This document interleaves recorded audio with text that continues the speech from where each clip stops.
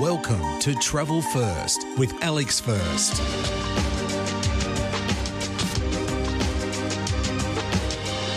After breakfast at the Hotel Husafell, Hussafell, we drove for about 15 minutes to within a few hundred metres of a lava cave known as The Cave, a family-owned and operated business in Western Iceland. It's managed by a true adventurer and adventure guide in Hora Mio, who's the oldest child in the family. The cave only opened in May 2017. Mio and a tight-knit team, including 2 carpenters, prepared it for visitors in a remarkably quick 13 or 14 weeks. I'm talking about establishing the wooden platforms, steps and boards, the plumbing and the electricity. Quite a remarkable feat. I tell you, the cave is quite the experience. We had the best guide I think I've ever had. His name is Eagle. I'm sure I've mispronounced that. Egill. He's a geologist with a brilliant sense of humour and an ability to readily reach out to people. In fact, most of those that Mio engages as guides are geologists with a common touch. In any event, Eagle led us into the cave, where the temperature is 0 degrees Celsius, and where he made several stops and talked to us throughout our hour-and-a-half adventure. The cave is 1.6 kilometres long, although we covered only 600 metres. The rest is for scientists to continue exploring.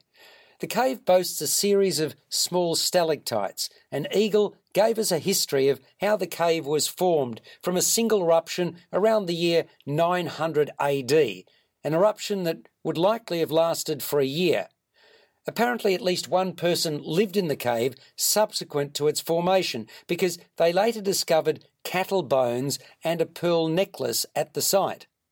Eagle also told us a series of delightful stories about Iceland, such as the fact that they regulate names in the country to ensure they retain an Icelandic flavour.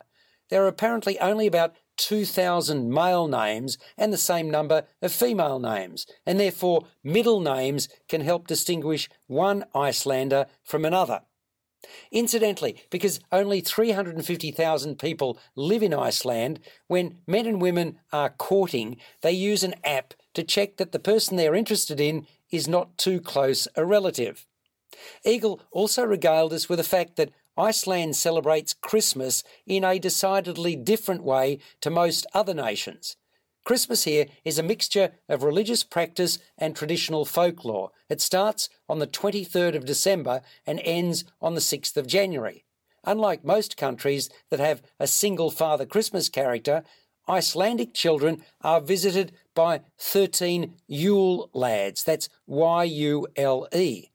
From a relatively young age, Icelandic children are told the story of Grilla, the ogress living in the Icelandic mountains. She's a dreadful character, described as part troll and part animal, and the mother of 13 precocious boys, the Yule lads. Grilla lives with her 3rd husband, her 13 children, and a black cat. Every Christmas, Grilla and her sons come down from the mountains, Grilla in search of naughty children to boil in her cauldron, and the boys in search of mischief. She can only capture children who misbehave, but those who repent must be released. Old Icelandic folklore states that every Icelander must receive a new piece of clothing for Christmas, or they'll find themselves in mortal danger. An enormous black cat prowls Iceland on Christmas Eve and eats anyone who doesn't follow this simple rule. This obnoxious feline is known as the Christmas cat. What a remarkable tour this was. It's called the Cave Explorer Tour and costs 6,500 Icelandic krona per person. That's about 80 Australian dollars. To find out more and to book, go to thecave.is. Thecave.is. This is Travel First with Alex First. Having subsequently returned to the Hotel Husafell, just before 3 in the afternoon, we walked a couple of hundred metres to the starting point for another remarkable tour.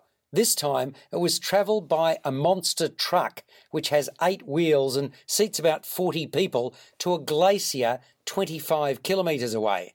The glacier was formed 7,500 years ago, but only opened as a tourist destination in June 2015. That was after 4 years of planning and 14 months of work digging out the portion that's accessible to the public via a series of ice tunnels. Our delightfully amusing guide, Rainer, who has a wicked sense of humour, led us through the glacier where the temperature is 0 degrees Celsius and told us tales about it as we stopped at various points. Most notable were the old and new chapel, and at the low point of the tunnel, water accumulated and they've created a pond. The glacier is actually a giant water reserve for southwest Iceland and a major source of energy.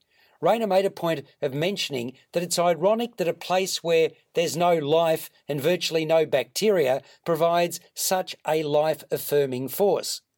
After an hour inside the glacier, having covered a little more than 500 metres in distance, we emerged outside and were driven back to our starting point. It was a fascinating and insightful tour, priced from 19,500 Icelandic krona per person. That's about 230 Australian dollars. Go to insidetheglacier.is, insidetheglacier.is, to get further information about this and other tours they operate. Dinner that night was at the mighty restaurant at the Hotel Husafell, Husafell. My wife ate the most tender beef tenderloin and lobster with pearl onion, Jerusalem artichokes, pureed, pickled and deep fried, potato and Madeira sauce.